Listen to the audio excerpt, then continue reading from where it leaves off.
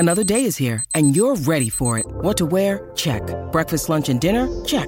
Planning for what's next and how to save for it? That's where Bank of America can help. For your financial to-dos, Bank of America has experts ready to help get you closer to your goals. Get started at one of our local financial centers or 24/7 in our mobile banking app. Find a location near you at bankofamerica.com/talktous. What would you like the power to do? Mobile banking requires downloading the app and is only available for select devices. Message and data rates may apply. Bank of America N.A., member FDIC. This episode is brought to you by Shopify. Forget the frustration of picking commerce platforms when you switch your business to Shopify, the global commerce platform that supercharges your selling wherever you sell. With Shopify, you'll harness the same intuitive features, trusted apps, and powerful analytics used by the world's leading brands. Sign up today for your $1 per month trial period at shopify.com/tech, all lowercase. That's shopify.com/tech. When you need mealtime inspiration, it's worth shopping Kroger, where you'll find over 30,000 mouth-watering choices that excite your inner foodie. And no matter what tasty choice you make, you'll enjoy our everyday low prices, plus extra ways to save, like digital coupons worth over $600 each week. You can also save up to $1 off per gallon at the pump with fuel points. More savings and more inspiring flavors make shopping Kroger worth it every time. Kroger, fresh for everyone. Fuel restrictions apply. Welcome to the New Books Network. Hi, and welcome to Scholarly Communication, the podcast about how knowledge gets known. I'm your host, Daniel Shea, and this is another episode of the Focus All We Mean, an ongoing discussion and debate about how we mean and why. The premise of the podcast is that meaning production and the products of meaning making are pretty much everything there is for us humans. As a species, we do not encounter a thought or a thing, not even ourselves, without us going and making meaning with it or adding meaning to it. Meaning is how we act as much as it is why we do. And so the subject matter of this focus reaches into absolutely every quarter of human life: our daily routines, our career paths, our bids to acquire new knowledge, our attempts at connecting with or at disconnecting from one another. The format of All We Mean is simple. I open every episode by stating plainly the topic, and then my guests take up this topic to discuss and debate it in the hope that we all might learn something more about meaning. The topic of today's episode is what decision means. And for that, I'm going to read an abridged version of the discussion section of a paper, Mink et al., Everybody's Got ML, Tell Me What Else You Have, Practitioners' Perceptions of ML-Based Security Tools and Explanations at the IEEE Symposium on Security and Privacy from last year. But first, to my guests, I welcome back Bill Cope and Mary Galanzis, both professors at the University of Illinois. And for today's program, I welcome to Gang Wang, assistant professor in the Department of Computer Science, also at the University of Illinois. So hi, everyone. Welcome to All We Mean. Hello. Lovely to be with you. Great to be there. Yes, great to have everyone here today. Another slightly larger discussion round to get us back to our topic, what decision means. To get the talk started, I'm going to read from the paper which I just mentioned, which Gang, you yourself, are last author on, the short title, Everybody's Got ML, meaning machine learning, of course. The discussion of this paper focuses on 3 recommendations, each in line with a main finding of the study. And the contrast throughout is between ML on the one hand and rule-based methods on the other in industry practice. The excerpt that I'm about to read is just one of those points of contrast and just one of the findings of the study. One of our main findings is that explanations need to be tailored to specific security use cases and requirements that differ from generic ML explanations. Specifically, explanation methods are needed by practitioners not only to understand the classification model itself, for example, verifying correctness, this is goal 1, but also to provide context for understanding the detected security event, for example, to inform actions to be taken. This is goal 2. Existing research has been primarily focused on developing explanation techniques for goal 1, that is, understand the model, while the ML capability to support goal 2, inform actions to be taken during the security event, has not been sufficiently explored. Further, participants in our study expressed concerns regarding the utility of ML tools when integrated into their established workflows, for example, conflicting with the Security Operations Center playbook procedures. And they suggested additional information and interaction needs which go unsupported by current explanations. Taken together, these results indicate a divide between the general ML human-computer interaction academic perspective, which is to improve Goal 1, and security practitioner perspectives of explanation needs, both Goal 1 and Goal 2, with a focus on integration with existing workflows. Therefore, to better align explanation development to practitioner needs, our recommendation is that researchers should proactively engage target users, for example, security analysts, when designing explanation methods for security tasks. The evaluation of explanation methods should consider users' downstream tasks and evaluate whether the explanation can save users time end-to-end. Our work provides an initial step toward this goal, synthesizing several practitioner explanation needs. First, an explanation scheme can provide helpful context for the current event by identifying and highlighting similarities with previously occurring, that is, known events, or explain how similar previous events were handled. Second, it is desirable that explanation schemes provide actionable information to support further actions for analysts, for example, decide which IP port to block, which server to shut down. Third, the presentation and interface of explanation schemes should be customized to the local environment and support aggregation of events, for example, using time-bound graphical or natural language interfaces. And lastly, fourth, it is desirable that the explanation engine should be interacted with and support queries from analysts. Future work should build on this, leveraging existing expert interface design literature as well as formative and summative interface assessments with practitioners. And that's the end quote. So maybe to give the floor first to you, Gang, to help us more fully appreciate how human decision-making, or at least what you've been able to glean from this last study that I'm citing from here with industry practitioners, how humans want to base their decision-making on ML, as perhaps opposed to how they want to base their decision-making on things that are not, let's say, ML. Yeah, so this is a great question. When we were interviewing with security practitioners who deal with security threats on a day-to-day basis, they articulated the importance of having explanation behind alerts or warnings is important, meaning that when the detection tools, either they're powered by machine learning or non-machine learning methods, they hope to get the reasoning of why this is malicious and why they need to prioritize this particular alert or event. Often cases, machine learning is not very suitable to generate those explanations by default. So therefore, you need to be there need some extra efforts to extract those explanations out. The reason being, machine learning learn a sort of behavior of a system or a network based on statistical models.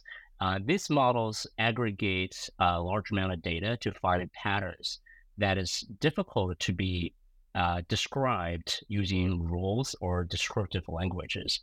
That's kind of the powerful side of machine learning. On the other hand, this nature make the explanation difficult. That's why a lot of the practitioners are expressing the need to improve the explainability of machine learning tools. Bill or Mary, would you like to follow up there on this idea of explanation in ML? Yes. Okay, but I want to go a bit broader, because I've been thinking while Gang was talking about two things. Over Christmas, we went to Kansas City and went and visited Harry Truman's library. And at the bottom of the library was a place called the Decision Center, which brought students students together to make decisions. However, when you walked through the library and through the exhibition, you noticed that all the momentous decisions that Harry Truman made, whether it was Korea or the bomb or, or Israel, right? How many people gave different opinions and till today dispute the outcome of those decisions. So decisions and making money is a very, very complex issue, even whether it's human or machine made. So I think that's the first point I wanted to make. The second point was some decades ago when I was at James Cook University, one of my doctoral students who was in the military at the time wanted to do a thesis on how you could use the new technology to make decisions in wartime, right? Because you need just-in-time information. I think all the things you say, Gang, we agree with completely. What's the context? What's the use case, etc. And how do you get that just in time? And certainly after that time when I met this student, we had a whole bunch of wars, American wars, which are still going on, which are becoming more and more dependent on trying to guess what we did in the past, what's needed now, what the context is, what the logistics are, what we can get there. And they're playing such a really powerful role. So I think we have problems both with the machine learning end and the human learning end. And I think we've addressed those complexities very nicely and what still needs to be done in order to make decision-making effective for all the stakeholders or for those that might be more meaningful than others. Yeah, these are excellent points. I don't know if Bill wants to add anything.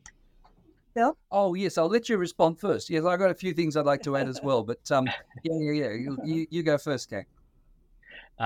So I think, thank you, Mary. So, bring a lot of these points to the much higher level, really open up the context, right? Decision-making in general is very complex tasks. In particularly for machine learning, knowing that machine learning models are usually trained on data that have clear patterns. While the kind of research are trying to push the machine learning to perform more reasoning-oriented tasks, but at the end of the day, the state-of-the-art of the machine learning model are still heavily relying on extracting statistical patterns from historical data. This really means is that machine learning may be able to make high fidelity, high reliability decisions on context where they were heavily trained on. This casts the question about whether they can reliably make decisions, especially high-stake decisions, for a context that is slightly different from what they're training for. So when you mentioned about the example of a wartime, in near real-time decision-making, a very important question is, can machine learning accurately assess whether this kind of decision-making is within their training scope, and whether they are making decisions out of their training, capability. Now, of course, this kind of decision-making made out of the training context can lead to really kind of disastrous consequences. I think especially talking about a wartime where let's see, drones these days are equipped with complicated machine learning models to process the vision data to understanding their surrounding environments and make decisions in real time. Of course, with an operator, but a lot of the decisions are semi-automatic. So definitely high-stake decisions, and so a lot of problems are still open problems, and yet we start to see these kind of machine learning models are shipping in production. And perhaps to throw the monkey wrench into that, which is your particular area of expertise, Gang, the security issue. I mean, if we were dealing with a conflict situation, then I think we would probably also be dealing with heightened worry or concern about the security of the particular model that was making these decisions. And also hackers, because I was listening recently to some people in the government saying that the hacking that's going on, particularly Chinese hacking, I gather, which is 5-1 hackers to American hackers, is so prolific, and they're copying, all those algorithms. They're understanding the meaning making that is being produced through machine learning. So there's a war going on there too. It's not as though it's clean and controllable by any particular state. Yeah, exactly. So the hacking can go from both the software layer that we're familiar with nowadays of exploitation of the machine learning algorithm as well. So the whole pipeline end to end is definitely demanding a higher level of scrutiny on the security analysis. This is still a very much open challenge for the software and the machine learning stack these days.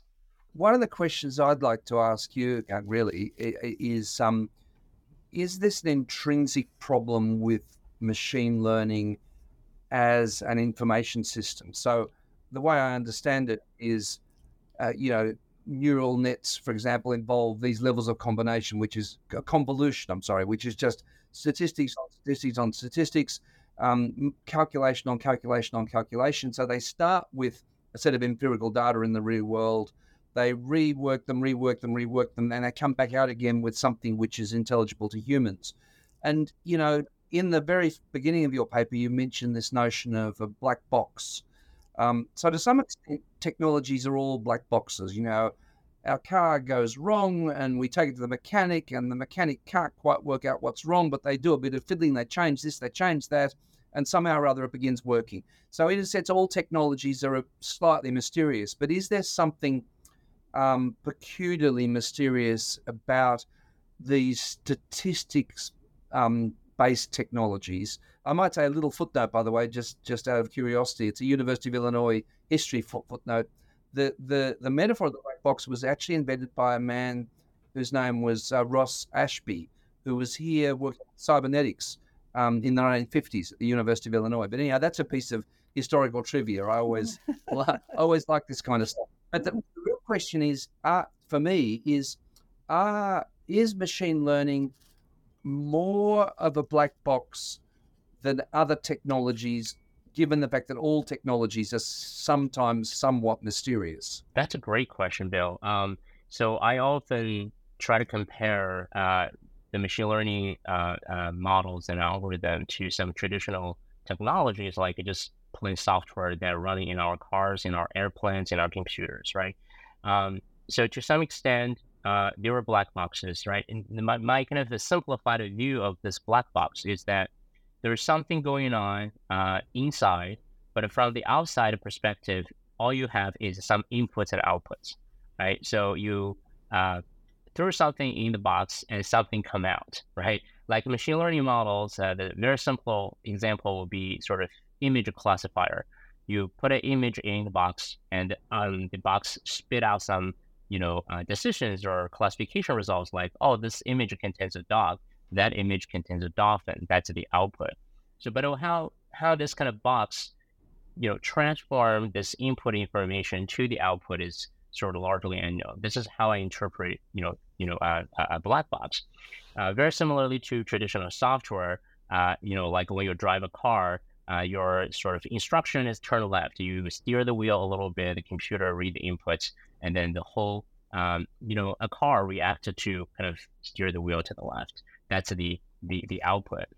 I think that there's a kind of a key difference between machine learning models and traditional software is that if you open up the black box and look at the traditional software, the code line by line has a clear sort of logic behind that you can trace, and you can there's decades of work studying how do you debug or finding problems within these lines of logic to understand, oh, you miss a corner cases because the simpler example of the logic is that if the color is blue, then we tell the output is a sky, or if the color is green, then we see it is a piece of grass.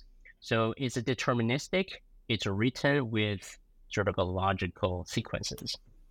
So you can debug it more easily. You can figure out, oh, this if then that misses some kind of corner cases. I can fix it by adding a clause. But for machine learning, as you mentioned, Bill, there were kind of stacks of neural network structure that do calculations on a sort of data.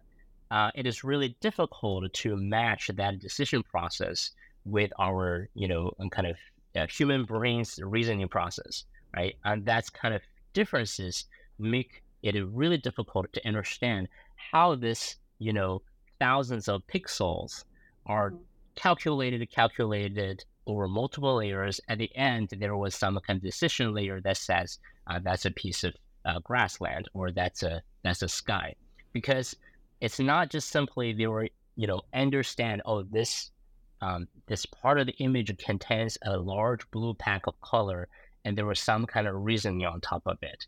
A lot of this kind of decisions were made based on the fact that there's kind of thousands of pixel values are clustered in that way, and they have seen this kind of patterns that are mapped to a sky before or a particular type of animal before. Then they kind of make that decision based on what they observed in the data. So this is kind of the black box nature of machine learning, is that their reasoning process is a lot of this kind of statistical model based, and it's not very deterministic. Sometimes you tweak a little things here and there, the decisions can change a lot, and that become a problem. So debugging a machine learning model is inherently more difficult, and therefore, so the explanation aspect is even more difficult to extract. Yeah, I mean, explanation is another one of these things which obviously comes up prominently in the paper that I was citing from. But words that I hear coming up again and again, what you're saying there, Gang, and I know from the people that I work with is classification instead of so much decision. And maybe to bring in some of the work that Mary and Bill do, they talk about concepts and entities, for example. So I mean, if you've got a concept, then it's necessarily plural, right? You'd say dog, not this dog, but we know that this is a dog. It belongs to that class, so therefore classification. And the model makes such and such a decision. But there seems to be something inherently different in the whole idea of reasoning, which you've been talking about, which is also available in lines of code, apparently, right? I mean, we know of a syntax. We know of, as you gave the example, right? If green, then grass, for example. So I mean, this is something that is logically understandable, but in the classification done by ML models, we seem to be lacking that, either in reality or at least in our understanding of an ML model's reality. So I think that's kind of the state of the art that people try to push towards, to adding this kind of logic or reasoning capability to the current ML. However, this process is very difficult, as a lot of the machine learnings we see these days, especially deep neural networks that have really good performance once trained on a lot of data, by definition, they were not built to capture those kind of logical sequences within the data. They're purely driven by this final goal, which is getting high classification results, right? So these days, people try to bring the logic on top of it and see if it make more kind of reliable decision making. Just go to the example of dogs, and I really like this idea of concept. So, for example, machine learning, let's try to classify a dog. They basically take the whole image as a whole and try to, as Bill says, convolute layers of the pixel combinations to infer a final decision. Recently, people start to see if they have, unknowingly or intentionally capture a certain concept within this image, classification process. For example, if a human look at a dog picture, they probably capture a few concepts related to, explainable parts, like there's ears, there's eyes, there's nose of the dog, and there's a body shape, there's a fur and tails. So the kind of process those kind of concepts first, and then using this concept to make a holistic decision. Okay, everything combined together, these things will look like a dog's body parts. Machine learning does not do this intentionally. So people try to see if they have unintentionally captured some of the body areas and then make a decision, right? And if if we can steer the machine learning to do that intentionally, to treat those models as the sensors to capture those concepts, and then there is a kind of a logical connected decision-making layer. Those kind of decision-making is really different from a lot of the models we see these days, and potentially could be more reliable and trackable. So I think that's kind of what people has been looking into. But it's going to be pretty different from a lot of the models we see these days. So I was just going to say one of the ways in which we think of this problem is around the distinction between a concept and an instance. So Daniel began to mention this idea. So we've got a particular dog out here, which might be called Fido. But what we're all the time doing in the world, and we need to do as humans, is categorize things. We need to classify things. So there's a classification problem here. So what we're asking the machine to do is to define this creature that's within its vision in a photograph or something or other as a dog. But one of the important things is that we do that through the mediation of language, the classification thing. So that, in other words, there's no way the machine can ever have a concept of dog, and in a sense, theoretically, can never explain itself, because it's humans who have labelled dogs as dogs, right? Purposes of the machine. So that means a very big part of the work that needs to be done, which I think is often neglected in these environments, is to build good classification schemes as well. So, for example, I was reading recently about the development of ImageNet, where I don't think they had a great classification scheme. That what they did is they just took a whole lot of words out of WordNet. They eliminated all the verbs. They eliminated all the adjectives. They left nouns. But my feeling is that one of the things we need to do is firstly recognize the machines don't have any concept of anything that's happening in there. And this is a point we're making about the black box. But secondly, it means there's a lot of work that needs to be done in the area of ontologies, which is what are the classification systems in the world which do rigorously describe the world in ways which are useful for us. And medicine is a very good example where there are very, very strong classification schemes. So, a general kind of theoretical problem then is how does one rely less on the neural nets? Yes, they're going to do their work, but how does one focus more theoretical attention and more attention on classification schemes as well? And just to add something again, you were talking about trying to understand statistical models and work with that. But what we've been proposing in our work is how do you understand the grammar involved in the meaning making of the machine? Oh, let me say grammar. Yeah. What we mean by grammar is Fido is a proper noun, because that's our dog. It's called Fido, right? But a hypothetical dog. Yeah. Whereas a dog is a common noun. So and there are analogues, by the way, in the visual world. An icon of a dog which says "no dogs here" is a common noun, whereas a photograph of Fido is a proper noun. So in other words, what we've got is that what we're talking about is kind of a grammar which not traditional which grammar, is bigger than language. Yeah.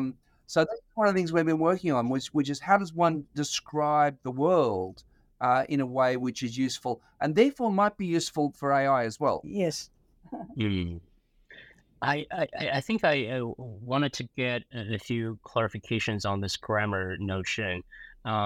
So I'm wondering, in addition to describing a particular type of animal or a particular instance of an animal, are you talking about a sort of generic language that helped to better communicate between human and this algorithm? Because, go ahead. to be clearer than we are in everyday natural language. So one of the things is that what we do in computer environments is build data models which have to be more rigorous. So, for example, I know that in the cybersecurity domain, there are various classification schemes used by NIST and whatever, which are ways of describing types of incidents, describing types of capacities, and so on. So, in other words, what we do in specialist domains is we build schemes which are much more rigorous than natural language can be, and which are domain specific, right? So, and I think a lot of work needs to be done on that. What we rely on too much. Look, the algorithms and the neural nets and the stats are all incredibly powerful and amazing developments that have happened in the realm of technology. But our argument really is: do we leverage the rigorous classification schemes that have been made outside of AI? Do we leverage them adequately? That's an interesting question. So this reminds me about the discussion of that having the AI to do sort of general purpose tasks by incorporating outside context, and how do you properly incorporate those contexts to the AI system to enhance its capability, right? I don't know if this is a kind of the perfect example. One of the sort of exciting development of large language models like ChatGPT is that people start to build in their capability to interact with the internet in a real time, in a sense that now that you can, tell the AI model to visit the website to learn the information on the fly and be able to interact you with the appropriate context you just learned from that particular website. So as a concrete example, you can ask them to read a piece of news and then provide you a summary in a real time as a sort of personal reading assistant. I think of this capability of having an AI model not only kind of interact with users based on the sort of training context to branch out to the outside of the world to incorporate the context in the real time is sort of interesting development. But I'm going back to your original comments. I'm wondering this kind of discussion of how this kind of common language that allow AI to do so is something you're referring to, or I sort of misinterpreted that idea. Yes, no, actually, we kind of mean something different from that, because what happens is the LLMs take a mishmash of material they can find on the internet and they resynthesize it, but it's actually they don't think in conceptual terms. They don't think in theoretical terms. They just think in terms of the next word, essentially, in terms of what's the physical probability of the next word being there, and vectors which make words a bit more precisely defined in relation to the words that sit around them, right? But what they don't do, and this is a very good example, they don't have any conceptual schemas or any theoretical schemas behind them at all, except what they accidentally find embedded in natural language. So one of our arguments is that wouldn't they be much more powerful if we were able to overlay them with formalized ontologies? For example, in the medical domain, it's a great example where the International Classification of Disease, there are about 5 big medical ontologies which are enormous and exhaustive and which are definitive. And if you're making an insurance claim, non-negotiable, you know what I mean? They're kind of, which absolutely ground the business of medicine. So when I go to an LLM and I ask a medical example, all it's doing is just a mishmash of words. It isn't thinking with the systematic classificatory rigor that ontologies have. Now, what we might do is we might fine-tune the LLM by putting in stuff from Biomed Central, which is a whole pile of journal articles. But even those journal articles, it's the AI is not analyzing those in a systematic classificatory kind of way. It's simply inferring stuff from the likely next word. So in other words, I think these LLMs could be much more powerful if we worked on domain data modeling as well. If I might, I would like to throw something in on top of what Bill is saying, which just sort of adds icing to that cake of ontologies. And I'm thinking of a piece, How Will AI Learn Next, from The New Yorker by James Summers. And he sort of charts the past 10 to 15 years, particularly from Stack Overflow and other such sites where expert knowledge was gained because of, the social network type effect that was involved there, and says that with ChatGPT and also, say, like Google Search and other such features on the net, in a way, we're draining the net of expert knowledge. And that is unfortunately also, though, what the ChatGPT or other such large language models are learning off of. So we're depleting it in a sense of knowledge, because fewer people are going out to look or add anything, because they're just taking what it is that the LLM gives back to them. And to make a long article very short, he comes to the conclusion that, well, if anything's going, and there's very many other paths he follows in his article, but he says if there's going to be a future in this sort of tool that we can use and actually get intelligence out of, it should be asking, so this would be going beyond the ontology, it should also be asking experts like himself, a software engineer, hey, what would you do in this particular case? So an inherent curiosity in the learning of the LLM, but this is absent as we know it now. Can I add something to that? It's getting very big, the cake now. Yes, well, you've heard this before. And of course, we're, theorists also, but we're also practitioners. So we're trying to figure out ourselves how we can harness these, ChatGPT and the other affordances that are there in the digital world in our own classes. Because if we're not trying that, then, what's the point of just theorizing? So we actually have produced a corpus of our own. We have collected in the corpus everything we've ever written, everything our students have ever written, and put it in accessible to our students. And then our students are asked to perform particular tasks, and we ask them to go to the ChatGPT and get a review from some feedback from the ChatGPT. But then we also have a human a peer who also then reviews what the ChatGPT does, and then we get the recipient of the original text to reflect on what the processes were about and how they happened. But we keep feeding into the corpus works that we have produced and our students have produced. So it's constantly being fed, constantly being updated in the domain that matters for our course. So in a sense, it doesn't have to be just, like legacy things.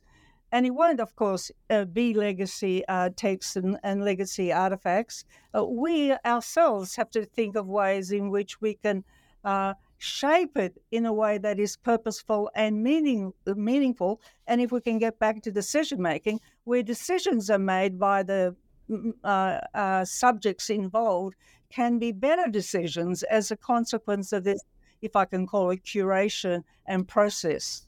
Yeah, I think these are all excellent points, and I think to some extent they are all connected, right? So I think both Bill and Dan was sort of touching on the notion of sort of existing domain knowledge and how these should consolidate or enhance the existing machine learning based approaches that seems to try to, emulating a knowledge base.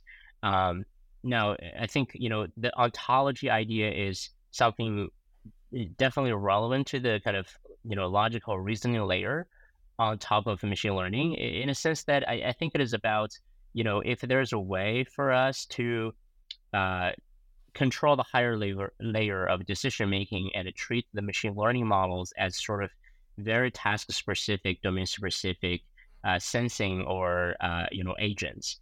I think a lot of recent works are trying to explore this idea for more domain-specific tasks. In security in particular, I think there's a notion of co-pilot, meaning that the machine learning model are assigned to very domain-specific tasks. Of course, those model has to be specialized training, but they don't do anything beyond what they trained for. So hopefully all they're doing is processing the log and produce some aggregated statistics. So as an example, and then those outputs will be organized with, as Bill mentioned, the so-called ontology or some kind of organization, maybe crafted by human, maybe it is a workflow that humans will be involved in querying those databases and with AI help to get some of the answers back, where the decision making was sort of jointly made by human and AI. There's definitely a lot of promises there, but I think that just kind of another quick comments to sort of Dan's point, that whether we were worried that those kind of AI based knowledge versus this kind of human based knowledge would push the human-based knowledge to saturate.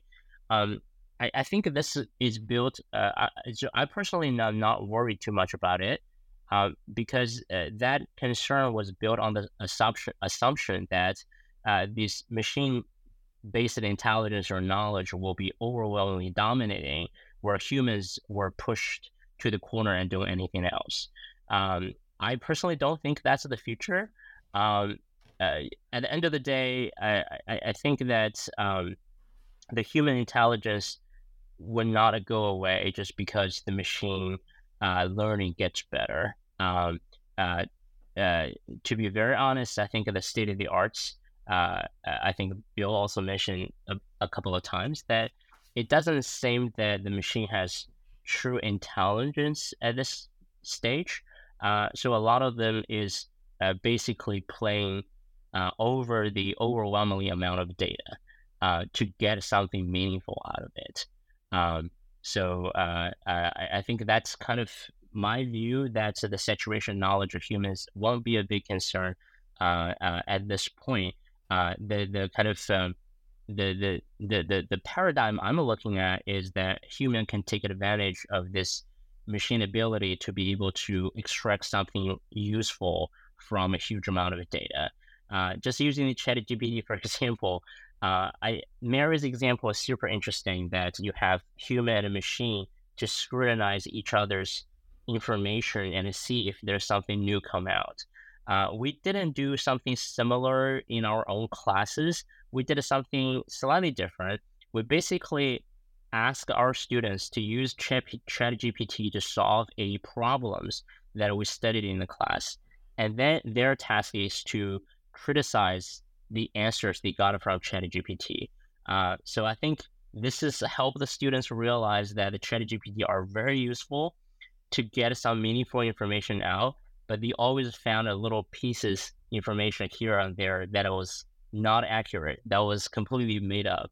And then I think it'll help a lot for students to realize that you cannot trust their answers 100%. Right. I was curious when we used two words, I think it was for now or at this stage. So are you anticipating, Mission Impossible style, that the future, it's going to be different? That, this kind of decision making and machine learning will get to another stage. Do you anticipate, even in a science fiction way or in a realistic way? Yes, I think the idea here is that because the development of these models are moving so fast, it's become more and more difficult to predict the future. So as a concrete example, right? So even it is sort of happening within our students, and using large language model to help with programming tasks has been very, very useful to improve the programmer's efficiency. Our own students are using sort of those kind of platforms to assist their programming. Of course, they cannot program, completely, but they provide some kind of sketches, right? The students can build on top of. So I think in the future, we're really looking at interesting tasks that we can anticipate that human and algorithm to collaborate together. Even without the true intelligence, the fact that they can provide relevant information and in an on-demand manner, it's going to be tremendously changing the way we work and study, and a lot of other things that we're doing in our life. But that brings us then to that. Sorry, Bill. Yeah, please. I'm going to make a big sweeping statement now. Am I allowed to do that? Everybody get ready. You're actually highlighting a deep problem with the notion of artificial intelligence. And the deep problem is the illusion that we have that it can be, in some senses, a replicate of human intelligence. So, Yang, the whole of your article is about these things need to be complementary. Well, the problem with the idea of artificial intelligence is the problem of artificial intelligence. And the concept Mary and I have been working on is the idea of cyber-social learning. This is a mutually beneficial learning relationship with two very different types of processes. One's a technology and one's a human. And the technology can be fantastically helpful in the learning process. It can help us learn as humans, and it has capacities to learn itself, right? So artificial intelligence is a really problematic idea, and we've got to say, there's a very nice interview where John McCarthy says, I just used it as a catchy phrase to get the funding for the seminar at Dartmouth College in 55 or 56, whenever it was. And it's a catchy phrase, but it's also a very deceptive one.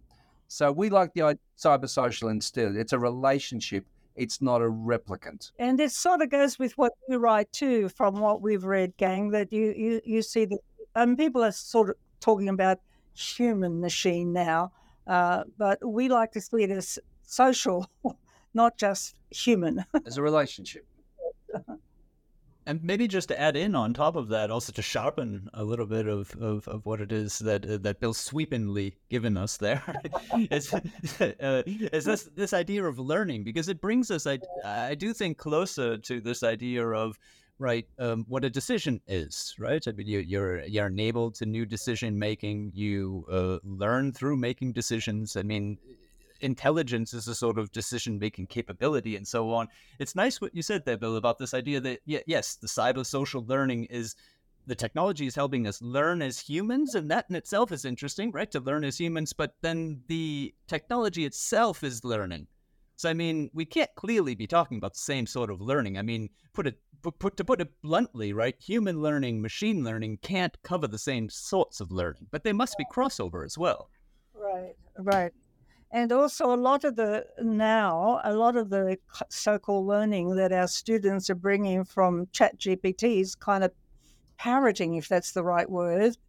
There is, not learning at all, just, supplying the course, whatever the course wanted from the ChatGPT without actually doing what scholars are supposed to do, like researching, synthesizing, that kind of work. So we do have to be mindful of both the affordances and the challenges for us as educators, and what learning might still mean, whether it's in computing science or education or history. Yeah, I think that's a really important point, because we start to see students on our campus embracing those tools. And, in particularly in computer science, there's a lot of programming tasks, as I mentioned. And it's already impossible to say, hey, students, you cannot use those tools. I think it is more so for us educators to figure out, given those tools exist, how can we show our students the right way of learning such that they can maximize their potential to build something really interesting. And I think I don't know if they have the right words. We actually need to build corpuses around specific tasks, ourselves as educators, not just to leave it open, whether it's in the fine tuning, whether it's in the rubrics that we set up.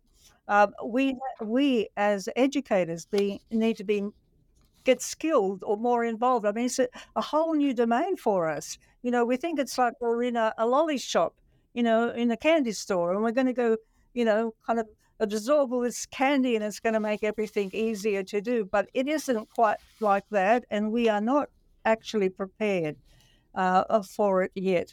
And a lot, like we've been working, gang, with computer scientists now for a number of years, trying to find a common language, about how you create the algorithms, or how you interrogate the algorithms, or how you kind of shape the tools that we're working with.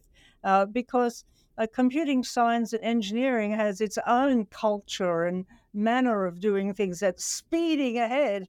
And those of us who are on about learning, are trying to catch up or pretending it's not happening. So I do think we have a conundrum in the academy writ large about how we engage with these issues, both as theorists and as practitioners. Yes, I completely agree.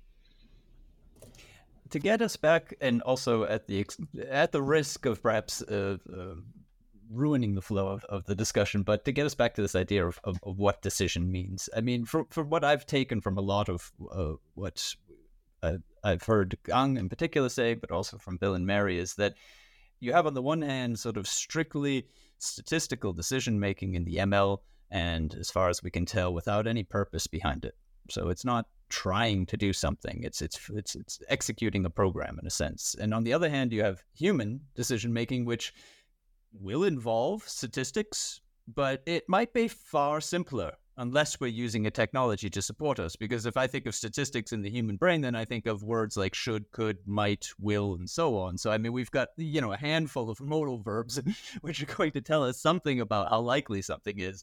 But then there's got to be a whole slew of other things that are influencing decisions on our part. We can't name all of these. I mean, there's been all kinds of fantastic scientists who've looked into this. I mean, Daniel Kahneman is just one name that comes to mind. Andy Clark is another, where we think there's a lot of virtuality in our decision making. And I mean, then we start to think, well, hey, does this actually maybe have something to do with hallucination? Is this somewhat ChatGPT-like? Again, I said all this at the risk of ruining the flow of the discussion, but there it is. No, but it's important because we're in a very interesting It's a transitional moment. I mean, all moments are transitional, but this seems more than ever in the context of what universities do and in the context of education. And it's not just universities that do education. So I think the conversations are important, and I'm so glad you brought us together to have these across our different disciplines, because we need more of this. So thank you.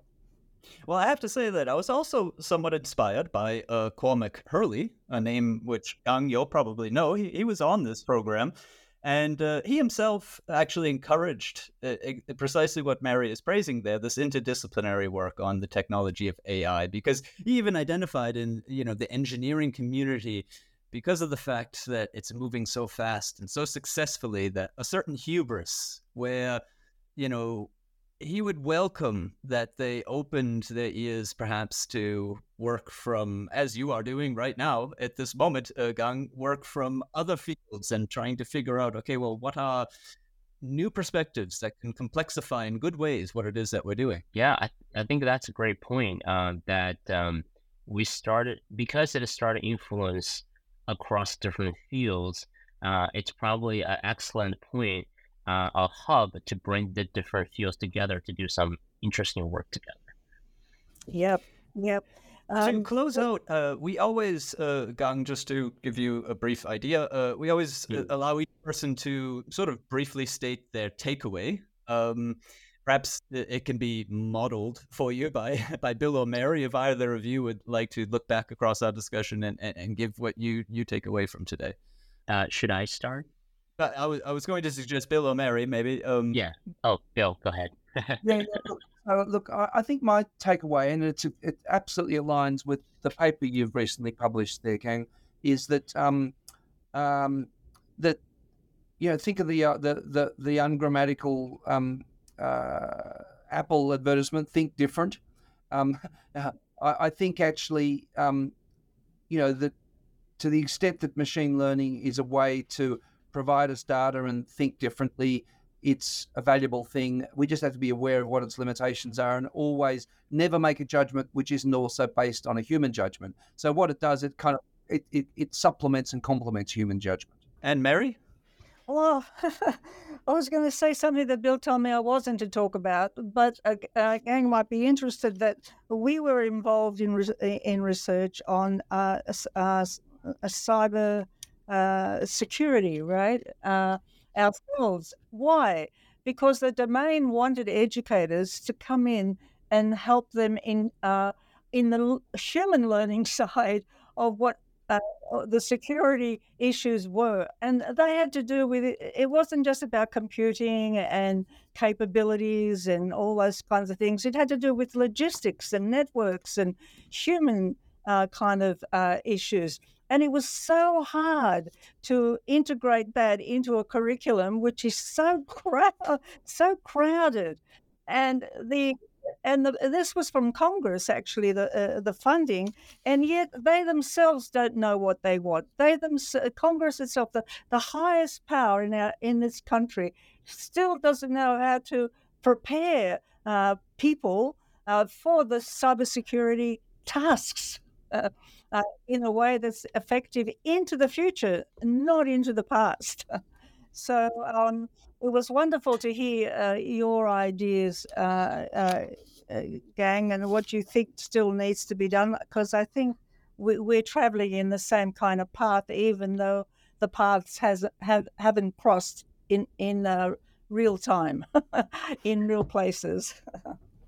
Yeah, I think that, there's a lot to unpack from today's discussion. I just wanted to echo one thing I think Bill mentioned is the word relationship. To me, I think that human and humans and to the broader concept of social network of humans start to building a unknown and under exploration relationship with AI algorithms, because they are in our life now. They are in our learning process. It is on campus.